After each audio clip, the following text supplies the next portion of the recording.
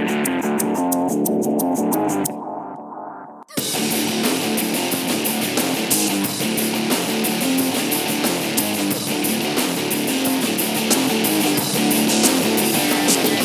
listening to Hattrick and Ramsey Unleashed, the People's Podcast. We are here to rock the podcast world.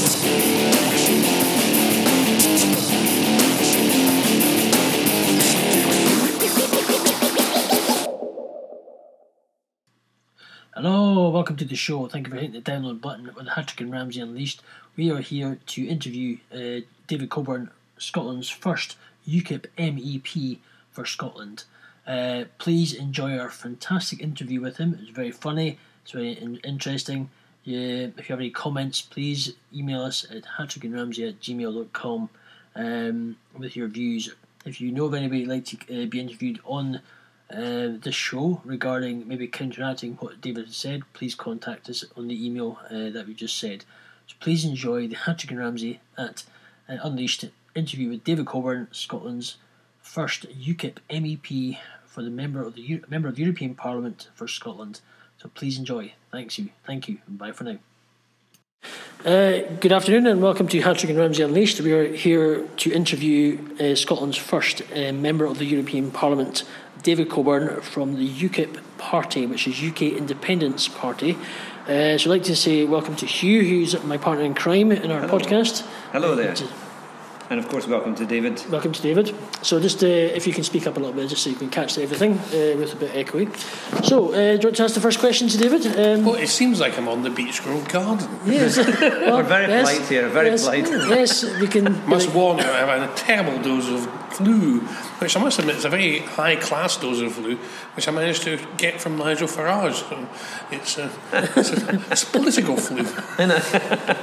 It's good. That's well, hopefully you'll feel better by the time we finish the interview. I'm sure I will. Basically, what we're doing is just to give you a rough... We've been doing, just to give you a background, we've been doing some podcasts, starting into the sort of swing of things. We're still early stages and we're obviously practicing. We like to interview people of all calibres, from all shapes and sizes of different backgrounds, and find out about what they do, and just to let people listen and tell people if they're interested, that kind of thing. Absolutely. So just I think it's a good thing to share local people to Scotland, Edinburgh, and just to simply say this is what this person does, this is how they got into politics, for example, or any other thing, and just go from there.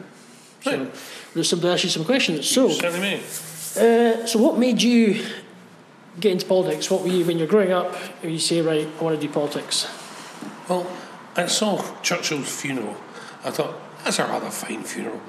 And it sort of got me interested in why he was getting such a nice funeral. And, as I always, he was a great hero of mine. And I kept looking at the politicians of the day, namely Harold Wilson and various other characters, and thinking how sadly lacking they were. And, in my area in Glasgow Cathcart, the member of Parliament was Teddy Taylor of happy memory, who was the anti-European common market man of his day. And I never liked the idea of the European Union or the common market as it then was. I believed that Britain should remain Britain, and I was a patriotic young man, so I suppose that's what really got me fired up into politics. Were you mainly... What was your sort of party that you're sort of maybe targeting before sort of UKIP really came into shape? Well, I suppose in politics, no party really represents everything you believe. I knew what I was against rather than what I was for. Yeah. I've always been rabidly opposed to socialism on the grounds that it's thoroughly unnatural. It's contrary to the normal thinking of man. People just don't think that way. It's not part of people's normal way of behaving, and taking away another man's money to give to somebody else is not something that I feel is very equitable, quite frankly. I believe if you work hard to earn your money, you should be allowed to keep it, and if someone has some sort of strange fetish about handing your money off to somebody else, it's not something I would approve of. If they want to hand money away, let them hand their own. I believe that people should volunteer to do such things, and I think that turned me off socialism. I don't like being told what to do as well. I think the government should be minimal. I have a strong Christian upbringing, and socialism doesn't seem to equate very well with that. Well, just on that point, actually, why do you think that socialism has been, so strong in Scotland? It seems to be the end thing, isn't it? Especially of the political groups and the kind of political class. And if you mention that you're more of a conservative or more of a libertarian, they kind of look at you as if you're evil. And do you think it's just because maybe that's the only thing that they've been taught in Scotland as the main theme of politics? Well, I think it's a historic thing, but the other thing is, I think that in Scotland there's been a bit of a mistake made. People in Scotland believe, we should all be, they're all very meritocratic. Mm-hmm. And UKIP, for example, is a very meritocratic party. We are not the party of the lairds, we're not the party of the trade union barons on their large salaries. We're the party of the little guy, the man in the street, the man who's paying his taxes. And quite frankly, I think that's how I put myself there, feeling that that's important. We need to protect the little guy from both exploitation by big business and also by unscrupulous socialist trade unions. And I think that's something in Scotland that appeals to the average person. In Scotland, we're not great believers in forelock tugging to the aristocracy. And quite frankly, there's we want meritocracy, but not egalitarianism like the French Republic. We don't believe you should be riching around in other people's pockets for their money, because you have an opinion. If you want to give money away, you give away your own. Yeah, exactly. Yeah. Just out of curiosity, just now maybe going into, the questions have been, UKIP are getting very popular at the moment and they're growing as a party, but they're getting a lot of hatred. Now, people are saying you're closet racist, closet this, closet that. Why do you think are people coming to that conclusion about UKIP? Well, because we are anti-establishment. We're in some ways revolutionary, and they fear us. The establishment parties don't want us to butt into their affairs, and so therefore they throw everything at us. But I mean, quite frankly, we have Asian candidates. We've got an Asian member of the European Parliament. I happen to be homosexual, and that's not been a problem. I'm, run the Scottish Party and the MEP for Scotland for UKIP. So, quite frankly, I think that's a lot of old nonsense. But it's good stuff for the press. They love all that sort of thing. Yeah. But they mistake libertarianism and anti-socialism for being right-wing. We're not right-wing. If you want a right-wing authoritarian party, there's nobody more right-wing and authoritarian than the Liberal Democrats. They'll tell you what to eat for breakfast. You can't smoke, you can't drink, you can't do this, you can't do that. UKIP, we believe people should do whatever they like within reason, and as long as it doesn't hurt anybody else. And quite frankly, I think that's what they're frightened of, because that's something that appeals to the vast majority of people, especially Scotland. It's a Scottish virtue. Meritocracy and leaving people alone to do their own thing is very much a Scottish thing. Yeah. You want to ask anything? Yeah, it's just sort of on that point. I think it's very true that actually when you ask people about what. If you look at your take-home pay and you see your taxes go up and so you see your take-home pay go down, most people would agree that's not something that they would like. And yet, most of the main political parties out with UKIP, they're all saying, they take this fairness line, and it seems like it's only fair to put up taxes. But when when people have the effect of that, they immediately disagree. And I think what's nice about the UKIP side is that actually we have an honesty that we're actually wanting people to have to have more money left in their account every month when they get their wage slip, rather than having to put taxes out to sound fair. Well, basically, a socialist is a man who wants to spend your money on somebody else. Quite frankly, they should, if they want to spend money, spend their own money. But that's the trouble. I'm a great believer in looking after those less fortunate ourselves. I think that's everyone's interest. But as we know, there's quite a lot of people who take advantage of the system. I think that's been the trouble in this country for many years. And the socialists don't seem to address this issue. And quite frankly, it needs addressing, because people work hard for their money. I know I do, and a lot of other people do. And quite frankly, they should be allowed to keep the the fruits of their labour. Yeah. Of course, it's in everyone's interest that we look after those less fortunate ourselves. We have a free health service at point of use. Yeah. All those sort of things are very, very important. Yeah. But you mustn't take advantage of people's goodwill and just clobber them needlessly for taxes, much of which is spent on extremely overpaid civil servants with extremely luxurious retirement packages that the normal person can't afford. So what would you say is, just maybe touching the NHS, what would you say is actually wrong with the NHS at the moment? What's going on? What's going wrong? Well, what could you do better? let's start with immigration, shall we? Okay. I mean, it's not the National Health Service, it's the International Health Service. And we have to plan the health service years ahead, and with the European open door immigration policy, you can't make those sort of calculations. I think another problem, a very great problem, everyone says, the health service wouldn't function if we didn't employ nurses and doctors from abroad. Well, the reason we need to take nurses and doctors from abroad, they're not training enough in this country.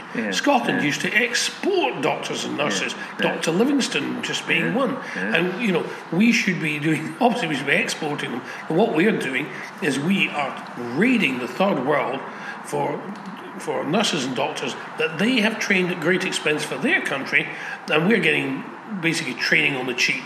And quite frankly, that's not on. We have to train our own doctors and nurses in our own country, and it's high time we started doing that. Okay, so ever since you got elected as an MEP, has your schedule just gone from zero to kind of chaotic? I've always worked pretty hard. I've been in business for many years, air freight trading company, so I'm always used to working fairly hard. But obviously, taking on being an MEP is quite a lot of effort. I mean, it's not just the actual work itself, but it's the actual going back and forward. Going back and forward to Brussels is bad enough, but every couple of weeks the entire Parliament decamps from Brussels to Strasbourg at humongous taxpayers' expense for no good purpose. And that again, getting to Strasbourg is an absolute nightmare, which is quite tiring. The whole system seems to be geared up to keeping the members of the European Parliament so busy doing things unrelated to their jobs, i.e. travelling and filling in paperwork and filling out paperwork, that they haven't got time to ask the questions they should be asking. So I do my best to make sure I'm in there asking questions, and those of you who look at YouTube will see that I'm pretty prolific. With being a businessman, obviously I'm self-employed. Is the people who are locally self-employed running businesses, do you think they're getting more affected by the immigration thing at the moment? Well, I think a lot of people who've got their own businesses, what they call white van man, on people, plumbers and plasters, people like that, they are being affected by people coming in from abroad who maybe not, they haven't got a mortgage, they haven't got kids to deal with, and they can sleep in more and cheaper accommodation, etc., etc. It puts an unfair competition on those people. Now, it's all right for all the people at the top, the Nicola Sturgeons or lawyers of this world. But what about the poor folk that maybe not highly educated lawyers who are not that way inclined? They have to make a living as best they can to feed their families, and quite frankly, it is unfair to open the doors to the country to let unlimited European immigration come here. There's not going to be many lawyers fleeing over here to grab Miss Sturgeon's job, but there's an awful lot of plasters like the extra competition. Thank you very much. And that's why they are voting en masse for UKIP, and that's why in the recent by-election in north of England, in York, Hayford Middleton, we did so well in the by-election because, quite frankly, people had enough. Right. Do you think as well that the kind of immigration the whole strategy to allow mass immigration is a kind of excuse for British governments to leave people unemployed, to leave like our own unemployed numbers to sit there, because they think, well, if they have people coming in from abroad paying their taxes, that kind of pays for our people who are unemployed, and it kind of gives them the excuse to leave them there. Well, it has been argued the Labour Party did it because, quite frankly, they they wanted to just cock a snook at everybody else and to change the nature of the country. They weren't getting elected by British people, so if you can't get elected by British people, let's change the electorate. See if we can get elected by somebody else. People who are grateful to them for letting them in. So therefore they tons of votes. I think that's all becoming a bit odd, because a lot of people, second generation or even first generation immigrants from the 1950s and 60s, many of them who set up their own businesses, Asians and people like that, and they've set up their own businesses, and now they're voting for parties like UKIP because they have to protect their businesses. So I think that it's not the Labour Party, by allowing open door immigration, have actually done the working classes, as you call it. I mean, I don't call it that because it's a ridiculous idea. We all work, but the sort of people who the Labour Party call the working classes, they've not looked after their people. Quite frankly, I think they've let people down. Down very badly by increasing competition for their jobs. It's simply not fair. What would you say, UKIP, going forward, what's your targets coming up with the general election coming up? I think the objective of us is to win this general election, which we very much like to do. It's not inconceivable. It's looking very good at the moment. The Conservative Party are pancaking. The Liberal Democrats have collapsed out of existence. The Labour Party are fighting among themselves. Quite frankly, none of them are looking very good. There's been a tremendous rise in UKIP, people who want to see a different way of doing things. And UKIP obviously appeal. We're not all the other parties, Labour Party, Conservative Party, Liberal Democrats, and the Scottish Nationalists, quite frankly, in Scotland, they're all the same. There's not much difference between them, quite honestly. And a lot of people who voted for the Scottish Nationalists, quite honestly, they were voting for change.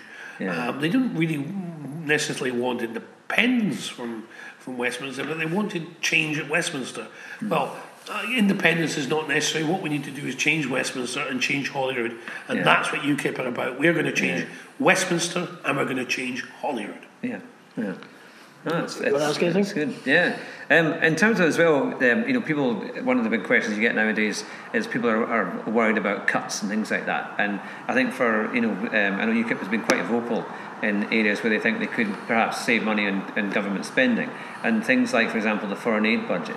That seems to be like a big, either you're for it or against it. The Lib Dems and I know the UK government very recently signed up to, I think, is it 0.7% of GDP is now spent on foreign aid. Is that something that you agree with, or do you think that that's if you want my opinion, it's an absolute racket. We all know fine well what it's about. It's about bribing people for trade, or indeed bribing various dictators in third world countries to do your bidding.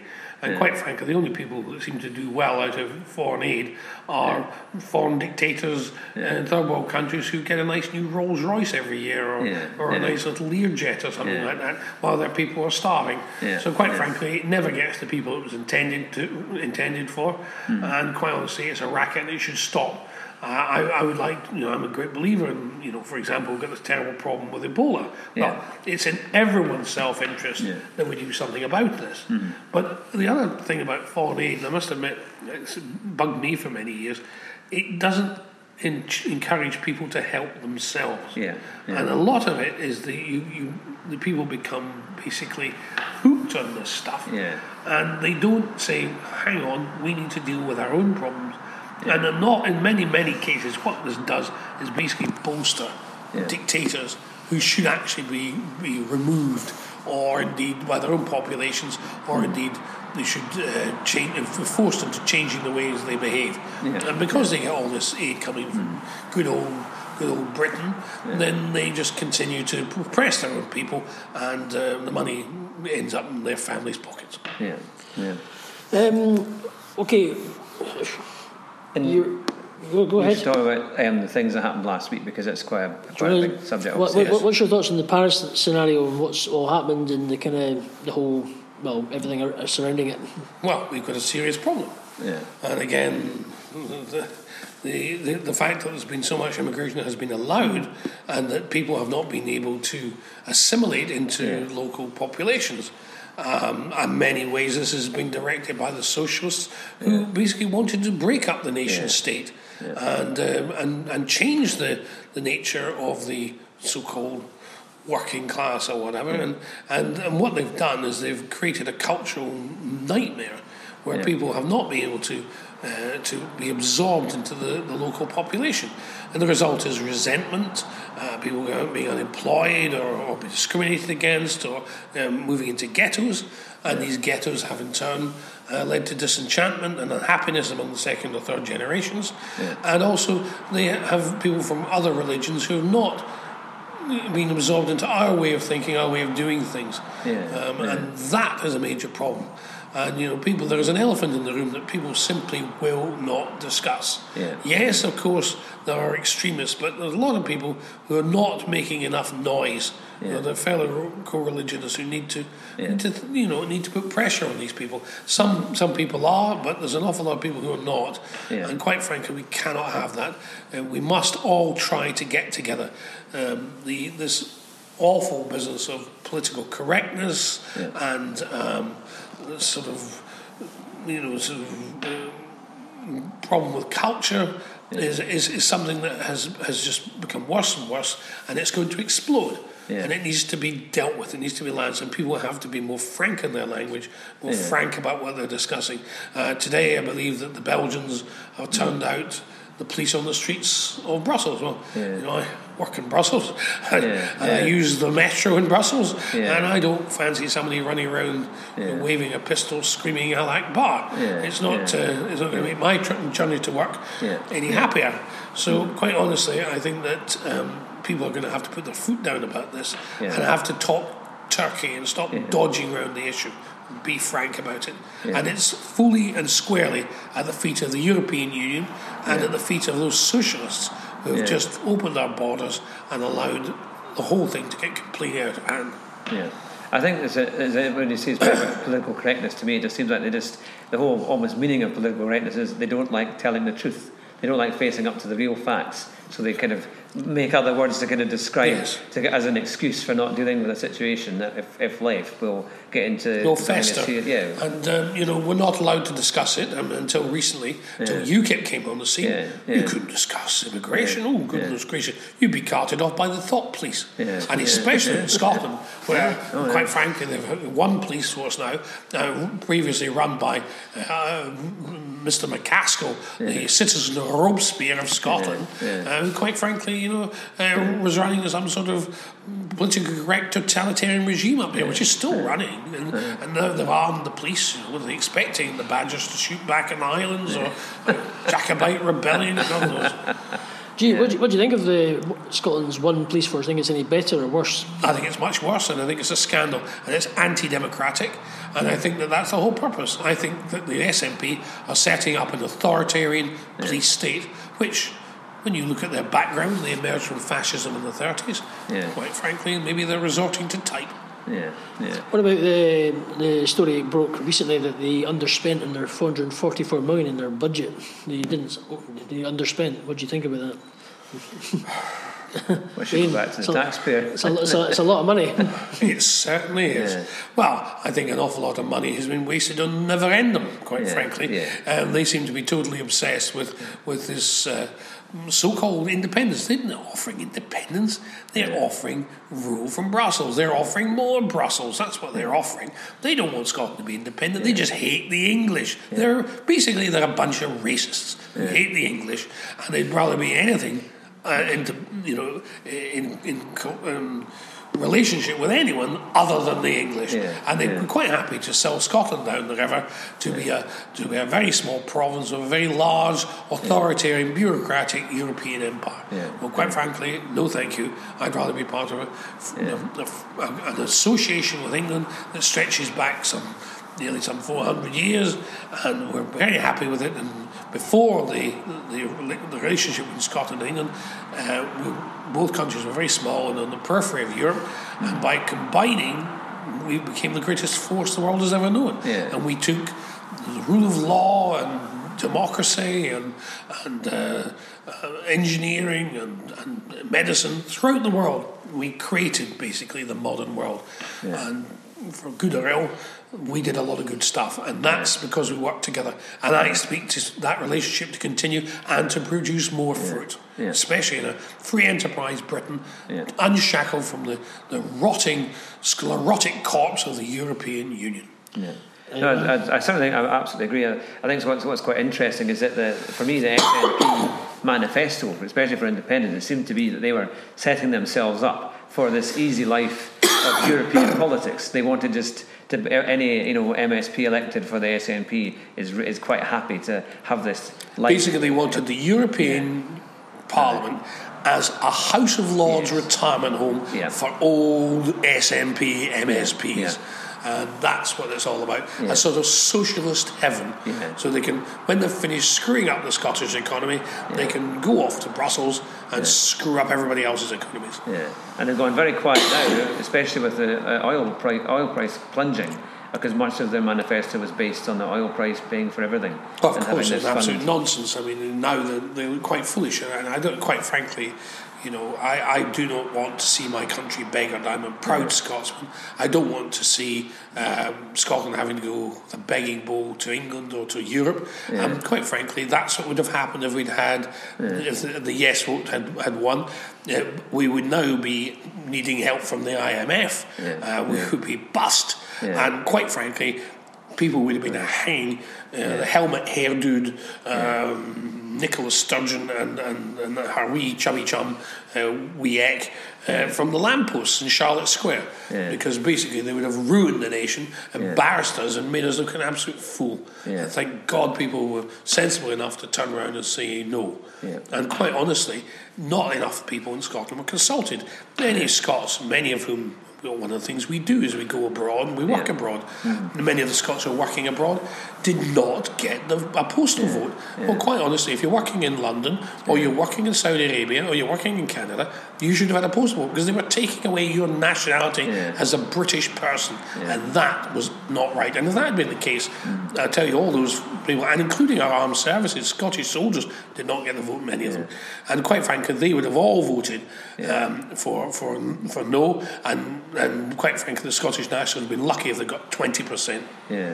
I think as well, it was such a lame campaign. I mean, when the Prime Minister, when David Cameron set the whole thing up in the first place, the fact that he let the SNP have the yes vote was a mistake. I think a strategic mistake, because if it had been yes to stay with the Union, I think more people would have got behind that. And the no's, it would have been much harder for the SNP to maybe bring that kind of volume behind no for separation. Well, Cameron's been one of the worst prime ministers in history. He's an appalling man.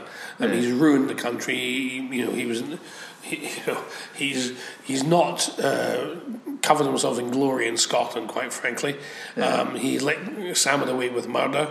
He should have insisted on at least some sort of level, 3/4 of people or whatever, 75% people agreeing to it, or something of that order. And quite frankly, he should have made sure that all Scots, wherever residing in the world, should have got the vote. And quite frankly, there were loads of people. I went to a meeting, polls for UKIP, with Nicola Sturgeon, and quite frankly, these are people who were European Union citizens, and they were given the vote in our referendum. Really? This is ludicrous. French people over here for business, residing over here for business, got the vote. And this is a scandal. This is about my birthright, your birthright, all our birthrights, as to be British subjects taken away by foreigners from the European Union. Nobody ever agreed to that. Do you think David Cameron's just too soft? I think David Cameron is... I shan't be rude with it. Pardon the pun. Don't encourage me to say bad things. Would you say... I think the man is completely useless. I think if I were a Conservative, which I'm not, I think I'd be utterly horrified at what he's done to my party. Would you say... I think he's been hopeless. And pardon the pun, would you think he needs to grow a set of cojones? Well, he needs to grow something. A brain would be a good thing. I don't know. The man seems to keep running at electric fences all the time. If there's something wrong to do, he'll do it. Why the Conservatives still have him in is, I think, symptomatic of the fact that they're a dying party. They're not a dying party. They're a dead party in Scotland. There's the last Scottish Tory MP left in Scotland, Mr. Mundell. Well, UKIP are going to take him out at the elections, and quite frankly, the Conservative Party in Scotland will become extinct. We're just putting it out of its misery, and UKIP will be the future So do you think, not as a non-socialist alternative in Scotland. So do you think Ruth Davidson will do? No, I think she just made a party more porridgey. She turned the Conservative Party, or moved the Conservative Party deeper into the porridge, which is the ruling class in Scotland, namely the SNP, the Labour Party. There's no difference between Labour, the Conservatives, or the SNP. They all agree with each other. They're all politically correct. It's just a big, horrible porridgey sort of goo, and she is absolutely symptomatic of that. Do you think Jim Murphy will make a difference? I think he'll help UKIP greatly, because I think if they'd been smart, they'd have put in a lefty, because then they would have actually put some clear red water between themselves and the Conservatives and the SNP. Quite frankly, they haven't done that. I think that the Labour Party, which is already a massively corrupt, horrible, dying old beast, it's always been horribly corrupt in Scotland. It's feudal socialism. They give you your house. They're like feudal barons, these trade union types, and we give you your house, we give you your unemployment benefit, you do what we tell you, and you pay us lots of money and give us a big retirement fund. I'm sorry, that's just not on anymore. I think the Scottish people had enough of socialism. I think they want something a bit better. UKIP want to get what we used to have in Scotland, the entrepreneurial Scottish spirit out there. We cannot base our entire economy on a volatile commodity like oil. We have to get young people creating businesses. And the entrepreneurialism and business creation was what Scotland was always famous for, and we should be again. But since the socialist 50 odd years, 60 years of socialist and national socialist SNP government in Scotland, they have taken all, or trying to eliminate any form of capitalism, any form, sort of entrepreneurialism in Scotland, and it's high time we got it back. And UKIP's the only party that are going to do that, because the Conservatives are just a bunch of socialists, quite frankly. One of the things, especially that I get quite a lot, is people aren't really aware of this no to name person scheme. You know, the name person scheme. That's a scandal. That it really seems to be quite. People are quite scared about it, especially young parents who might have young children and suddenly think, what happens if I'm living my life the way I want to, and all of a sudden the SNP don't think that way is appropriate. Yes. They could basically take my children away. And now we've heard stories of people who have, if anything happens to their children, the children are now encouraged to go to the named person or speak with a named person rather than actually the parents. Well, the SNP are a thoroughly authoritarian party. As I said, they emerged from those sort of parties in the authoritarian parties of the 30s. They are true to type. And quite honestly, they love telling people what to do. Now they've got a Stasi spy in every family in Scotland with this Named Persons Act. You no longer responsible for your own children. You will be told how to deal with them. Well, I'm sorry, that's unacceptable. That is an invasion of private life. As a matter of fact, I do actually think it probably breaks the European Convention on rights to family or life. So, quite honestly, I think they're on a sticky wicket. But it is typical, as I said before, of the Scottish nationalists. They were setting up an authoritarian Stasi police state. They've got political correctness, which is basically social Marxism. They view everything you do, and of course, if you don't agree with their view of things, say for example you have strong religious views, well, the SNP will come along and you will have some trouble with them, because their little spy will say that you're unhealthy. I went to a meeting of people who were against this, and there were some tragic stories of mothers who've been having terrible trouble. People who have religious views or political views that they don't like, they just don't have it. I mean, that's what I see in terms personally on a religious front, and also in terms of the climate change front. I question all this stuff on climate change. Absolutely. And I can see that going, because that's being taught in the schools everywhere, and that your kids are coming back saying, "Oh, this is what's happening," and if you say, "Well, actually, no, that's not the case." But what they're teaching is not science. What they're teaching is opinion. And it's opinion that is not grounded necessarily in fact. They take some facts and then they mix them up with a lot of other stuff and come out with their perceived view of things. Basically, climate change is a racket. And it's a racket to control people, tell them what to do, and quite frankly, to punish people, and with more taxation. They can't think of another way of taxing them, so they're like, we'll have a pollution levy, or we have this levy or that levy. It's just another way of screwing money out of the public. And quite frankly, a socialist is a man who spends your money on their projects and not their own. What do you think about there's a lot of EU rules recently coming out and regarding recently Hoover's ovens, you're going to knacker the Christmas dinner, and they're also regarding the recent European Court one regarding. I'll drink a cup of tepid coffee to that one. Okay, well, the one recently talk about obesity. They talk about saying that it's a disability. I mean, how can obesity? People who sit there and watch Jerry McKellen shove crap down their throat, and it's their own fault. I mean, how can that be a disability when there's people who have no arms and legs or that kind of thing? None of us are fantastically. I'm looking at you two gentlemen, and I'm looking at myself, and I don't think any of us have been jogging recently. Exactly. So quite frankly, we're nicely rounded individuals. Only jog to the buffet. Absolutely. But quite frankly, I think it's people's right to eat what they please, and we all pay enough for our health service. And quite frankly, if when you discuss who's spending, obese people are spending more money than the health service. Well, no, probably they'll drop down dead earlier than other people, and some will hang around forever. Who will be paying, lots of the other end of life would live to be 110 or something, and usually it's the other end. So the smokers and the drinkers and the people who love their Scotch pies and chips too much, like my good self. Well, we'll probably pop off a bit early and make a bit of room, whereas other people spend money in the long term. So they may spend more money on a short term, but they'll spend just as much or even more on the other folk at the other end, the skinny people. So quite frankly, I mean, it's all nonsense. We all pay in, then fine. Well, if they don't like that, then of course those who are overweight, perhaps we just take our money and invest in a private healthcare plan, and that's what they're going to do. Say, you can't have it because you're fat so and so. Well, I'm sorry, I'm a plump so and so, and I enjoy being plump. And obviously, it's good to advise people to cut down their weight, and we all know what we should be doing. I keep making New Year resolutions, but life is difficult. It's busy. Quite frankly, I like my chips. Well, thankfully in a Western civilization, food is quite cheap, and that is much better than the opposite, isn't it? So I think people should be given the information and encouraged to behave better. I mean, I know I pay some attention. I'm taking no sugar now, and I'm drinking better quality wine and less of it. But but I think that's just age creeping up on me. Just if you don't mind us talking about it, I mean, you're very openly in the papers regarding the gay marriage thing. Now, I know if you do,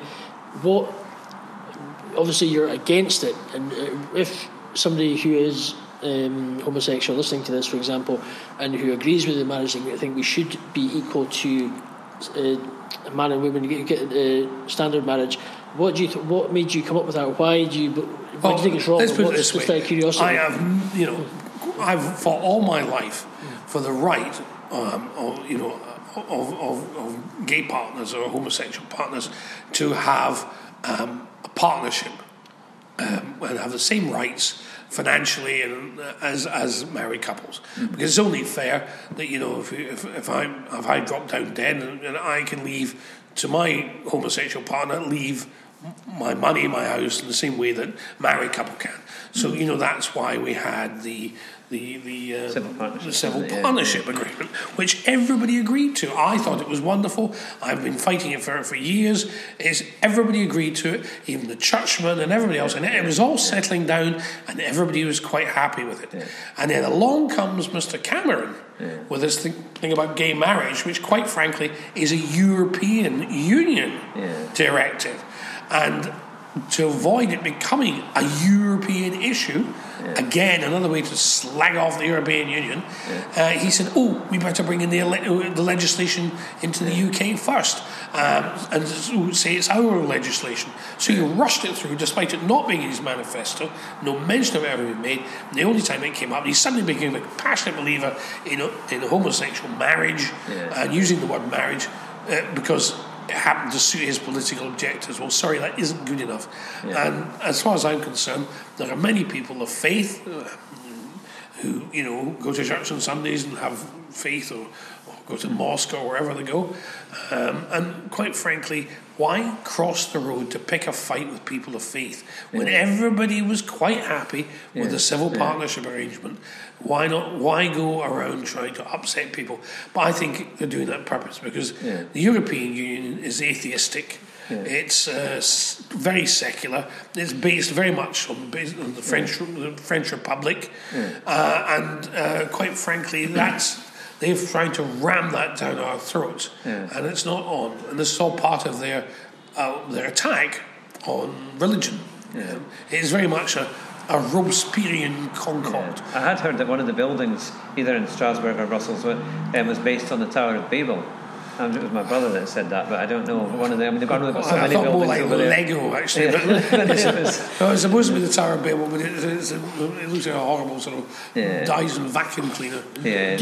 Do you think maybe Britain should maybe go back to its more stronger Christian values than it used to? Because obviously there's these days you can't do somebody who's maybe a believer, who is a Christian or been there for a long time, can't do anything. You can't like wearing crosses around your neck these days. It's like offensive. Anything, just it was normal 30 years ago. I mean, do you think should we go back to a bit more structured value system and saying this is who we are, and become a bit more tougher, because at the moment we're getting walked over by all these other people coming over? Well, I mean, I had a very Christian religious upbringing at school, quite honestly, and probably a little too much. I remember getting clobbered over the head with the Bible several times and beaten soundly by... I was going to bring one along just to give you another hit in case you want. I mean, quite frankly, it was probably a little bit too strict, but whatever. No, quite honestly, I believe that people obviously got to find their own way to hell, one way or another. And I think in many ways that what's happening now is we're making too many, how should I put it, too many, what's the word I'm looking for? Well, it's the kind of freedom of speech laws, isn't it? You can't say anything. Making too many excuses for other people from other religions coming here, which are unacceptable things that they may want to do, such as stoning people for homosexuality, stoning people for immorality or some description. Well, I know we used to do it here in the 16th century or 15th century, but we have moved on. And quite honestly, that isn't in the Christian gospel as far as I'm concerned. I don't think Christ ever said anything about that. In fact, he said he without guilt throws the first stone. Well, quite honestly, I think that we've made too many allowances for people coming from other faiths. I think that this is our constitution is informed, and our entire culture is informed by our Judeo-Christian religion, and I see no reason to change it. I think it's many of the people who come from foreign countries with other religions come here. They come here for the freedom and the liberty and the rule of law that this country has.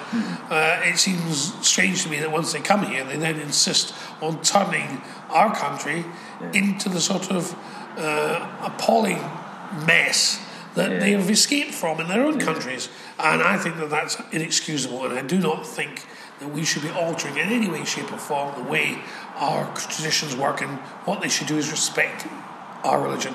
I mean, I lived in Morocco for many years, and quite honestly, in doing business there and whatever, and when I was there, I learned Arabic, and I always respected the fasts, and last thing I would do is during Ramadan would be to eat or drink in the street. It's something I think of. I didn't even do it in my own home, where I was employing Arabic people, Muslims, and I wouldn't break the rule. I did what they did, and I mean, it's when in Rome there was the Romans. I think and I think many people who come from Muslim religion or any other religion, quite frankly, who come here do respect our way of going. But there is a largest minority who seem to want to change everything, and I think that's quite unacceptable, and it's got to stop. Chris, one last quick question. Go for it. In terms of the EU, I think we a few years ago we had all the Euro crisis, and then the EU seem to think it's all over and it was all fine, and they just printed more money until it's almost running out again. They better get those print machines moving. Yeah. And so now, I mean, with Spain again is looking quite dodgy. We've got not Cyprus, Greece having a general election in next week or two. I think it is, isn't it? It's very soon. Well, I got up, and you look at the YouTube thing or ukipmeps.com, you can see my speech arguing with Mr. Papadimoulos, who's the Greek socialist person in the European Parliament. You can fight about things, and I said to him, "Why don't you do the obvious thing, which the euro is not an economic currency; it's a political currency, and it's failed miserably, and it's ruined Southern Europe, it's ruined Greece, it's ruined Italy, it's ruined Spain and Portugal. The obvious thing for Greece to do to escape from its ills and problems is to get out of the euro and reissue the drachma, and quite frankly, it would do them a pile of good. Get rid of the whole shebang. Everybody go back to printing their own currency. Get rid of the euro. It's a catastrophe. It's all part of some sort of fantasy project that is not working and has led to the financial collapse of Europe. And it's coming. A wave of collapse. The Swiss have just disentangled themselves from it again. Have they? They've just pulled. They've been busy at the moment. They've upset Christian Lagarde and various other people. Quite frankly, the euro's on its way out. We might as well say goodbye to it. It's devalued massively. If it's any joy to the listeners, I'm an MEP and I'm paid in euros. So my salary is going down. I must admit, they do overpay us, so I'm not taking in washing yet. Okay. We had a hat here just in case you want to. Yeah, thanks very much. Very kind. So, can you give with being in the European Parliament, what would you say is your sort of best? Who would you say is your best politician or best colleague in there that you find exciting to listen to, and who would you say is the worst? And have you got any sort of funny stories that you can maybe tell within reason without getting the lawyers in? Obviously, I mean, what can I say? It's got to be Nigel Farage, Politician of the Year, an absolute star. He's the best thing that's ever come out of the European Union, quite frankly. and the only decent thing that's come out of the European Union. So obviously, Nigel, he's a star. The worst, my God, the 700 of them to choose from. I mean, and so many, so little talent. What can I say?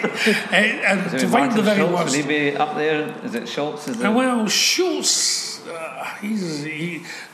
People say, well, I don't want to say what they say about him, but he said some pretty crazy things in the past, hasn't he? Oh yeah, Schultz has got a very foul temper, and he doesn't have zero sense of humour. But I mustn't be too worried about him. He and I seem to be getting on better. He actually speaks to me now, and he calls me up with a sort of wry smile. I think he finds me sort of vaguely. I think he finds Nigel and myself vaguely amusing. It sort of livens up his dull day. I think anybody, after listening to some of the absolute dullest ditchwater speeches you hear from some of our continental colleagues who spend all their time licking the. How should we put it? Sucking up to the European Commission, allegiance activities are so gut-wrenching that even he needs a little light relief from it, and I think that's provided by UKIP.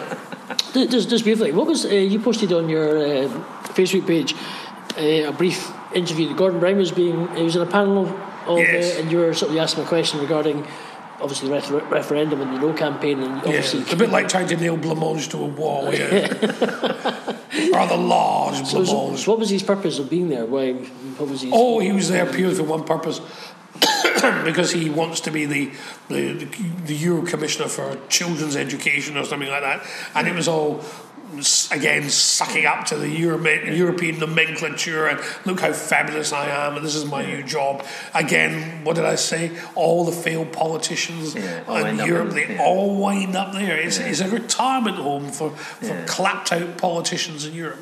Those have been caught, or otherwise. I'm afraid I'm just a different sort of a creature. I mean, UKIP are there for a different purpose. We like to close it down. They're there to finish it off. We like to close it down. So just to summarise, obviously leading up to the general election, you're going to be obviously super busy, and you'll be a couple of interviews, and your brain will be fried, to say the least. So, look at going forward now, and from after this, what's your next step? What's your next thing is to make sure plan? that I'm treated in an equal way in the debates in Scotland with Nicola Sturgeon, the Conservatives, Labour, and we should be, because this is not a Scottish election.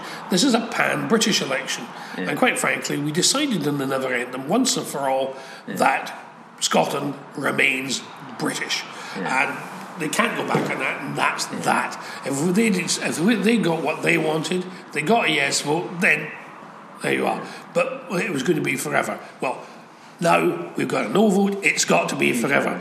These people just don't know how to play cricket or croquet or curling or anything else. They just don't know the rules. And I'm afraid the rules are, that was the win, we've won, that's it, never again. And quite honestly, it's a British election. UKIP are a major party. I kicked out George Lyon, who was the European Liberal Democrat MEP.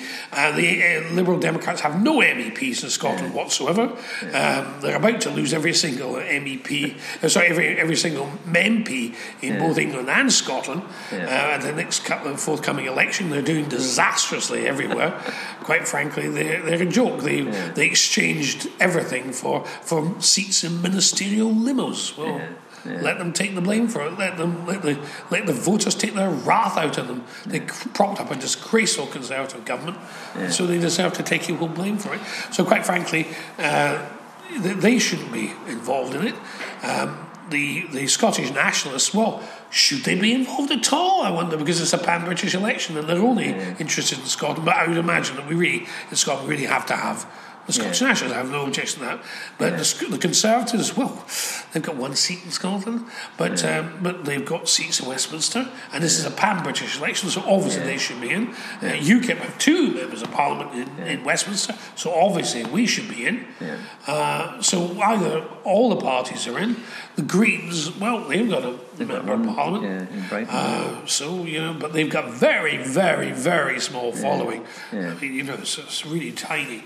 So quite honestly, it's a question of whether they're included or not. But if UKIP are excluded, that will be utterly undemocratic, utterly wrong, and we will. I'd say that you can't possibly do that. I suppose David Cameron's sort of throwing his toys at the pram. He's saying if unless Greens are involved in these TV debates, we're not going to ain't taking part. David Cameron's saying that because his fears facing Nigel Farage. He's absolutely terrified, and quite frankly, so is Miliband and the rest. And also so is Nicola Sturgeon and Alex Salmond. They're terrified of me. They wouldn't debate with me during the Never-Ending. Absolutely wouldn't come near me. I asked them, and they said, she ran away every time. They are terrified. They won't talk to me. The reason why they'll debate with the others, but not me, is because UKIP are the anti-Europe party, and they, or the anti-EU party rather, and they are Euro fanatics, and they know we draw that out, and they're terrified of that, which is why they won't talk to me, and why they want to keep me out of the debate, and I won't allow it. Okay, I think obviously your time is ticking on, and you probably got 101 interviews. I'll let you boys get back to the Beechgrove Garden. Yes, we're going to join Alan McCoist. Exactly. Do some gardening. Well, I hope your parsnips do everything that you want. Yes. Thank you very much for giving us your time today. It's a pleasure. Thank you to David Coburn, who's the Scotland MEP for Scotland, a member of the European Parliament, for those who don't know what that stands for. Thank you for your time. It's been fun, and hopefully we can ridicule some other MEP in the future. Be good. But thank you again. Thank you, gentlemen. And thanks again. Very good. Okay, bye for now. Now, a few words from our sponsors here. We have a cleaning company, EdinburghDusters.com. Are you looking to have some cleaning done? Are you looking to have your oven cleaned? Are you looking to have your bathroom, kitchen deep cleaned? give EdinburghDusters.com. It's coming into that time of year now. It's mid-January, come the end of January in Scotland anyway, you start having the lighter nights. It is not as dark as early, and you start seeing the dust, the winter dirt in your house that you don't see because it's so dark. The sunshine starts to shine bright through your windows, and you see all these things that you haven't seen for a while. Are you needing a deep clean of your house? Are you needing some spring cleaning done? Are you needing a hand with anything? Go to EdinburghDusters.com, the company that likes to clean. We will help you out. Our prices are reasonable, and we won't tell you what you don't need done. We'll tell you what will help you out. We won't spend your money. We look after you, and we're very security conscious as well. So give us a call. It's EdinburghDusters.com for any cleaning you need done around Edinburgh, Mid Lothian, East Lothian, and West Lothian. Give us a call. EdinburghDusters.com. Are you looking to buy a new car? Is your car starting to just run out of steam? Or maybe you have a relatively new car. You just want a new upgrade. Maybe you want a second-hand car. Are you looking for advice? Maybe you don't know where to go, what garage to go to, and to buy a new car. Well, we recommend Car Deal Advisor. Car Deal Advisor. If you want to find out more about Car Deal Advisor, come to HatrickandRamsey@gmail.com, and we will point you in the right direction. Car Deal Advisor, we will help you save money on a car with the garages. We will come with you and negotiate a good deal, making sure you're getting the right vehicle for you, whether it's a basic model or a car with lots of gadgets, basically. So please come to cardealadvisor.com. That's what the website will be soon, but come to Car Deal Advisor on Facebook. And if you're needing an inquiry regarding any car, we will happy to help and sell you the best car for your money. So if you're looking for a new car, come to Car Deal Advisor, and we will happy to help. Anyway, that's a word from our sponsors. So let's now get onto the interview. Thank you. Hi, are you looking to buy a new car? Come to Car Deal Advisor. If you are looking to buy a new car from the one that you have, it's starting to fall to bits, come to Car Deal Advisor. If you have a certain amount of money to spend, we will advise you whether it's a new or used car and where to get the best deal for you. Don't go to all the garages. If you maybe go to the garages to have a look at the prices, go to the garages and have a test drive. But come to Car Deal Advisor on Facebook, and we will advise you on how to get the best deal for your money. We will not spend your money that you don't need to. We'll get you the best deal. If you're looking for something, a basic model, a middle-of-the-road model, or a top-of-the-range model, we will help you. Maybe you've got a car that's relatively new, you just want to upgrade. Come to Car Deal Advisor. We will help you. Please email HatrickandRamsey@gmail.com, and we will help you on Car Deal Advisor regarding a new car. Thank you for listening. I'd say thanks for listening to that interview with David Coburn. I hope you enjoyed it. Please give us some feedback at HatrickandRamsey@gmail.com. We'd love to hear from you. We'd love to hear your comments and anything we can discuss on a future podcast. As I say, if you want to be interviewed about something, maybe you're an entrepreneur, you've got a business you want to advertise, please come to HatrickandRamsey@gmail.com with your proposal for us so we can interview and tell people about what you do, who you are, and just a simple free advertising, a free plug. But interest people to what you do, make it interesting. Tell people, tell the public, tell our sexy beast listeners out there that you want to basically sell what you do. It'll make it interesting to the people around the world. They might come and buy your stuff. They might want to be in something you might do. It might be an experience you have had and that you want to share it. Anything, come to HatrickandRamsey@gmail.com and tell us about it, and we'd love to interview you. If you're local to Edinburgh or Scotland, if you want to come down, we can sort of maybe go to you, or you can come to us. It'd be great. Anyway, hope you had enjoyed the show, enjoyed the interview we had, and as I say, please don't be shy. Give us an email, give us your views on the podcast, and just listen. We love doing this. It's fantastic. So as I say, and also look at our sponsors. As I say, if you want to buy a car, if you want to get some cleaning done, just tap into these sources if you want. Happy days. As I say, till our next show, and until next time, thanks for listening to the People's Podcast. As I say, we are here at Rock and Podcast World, and we're going to do it. Anyway, take care. Have a good night.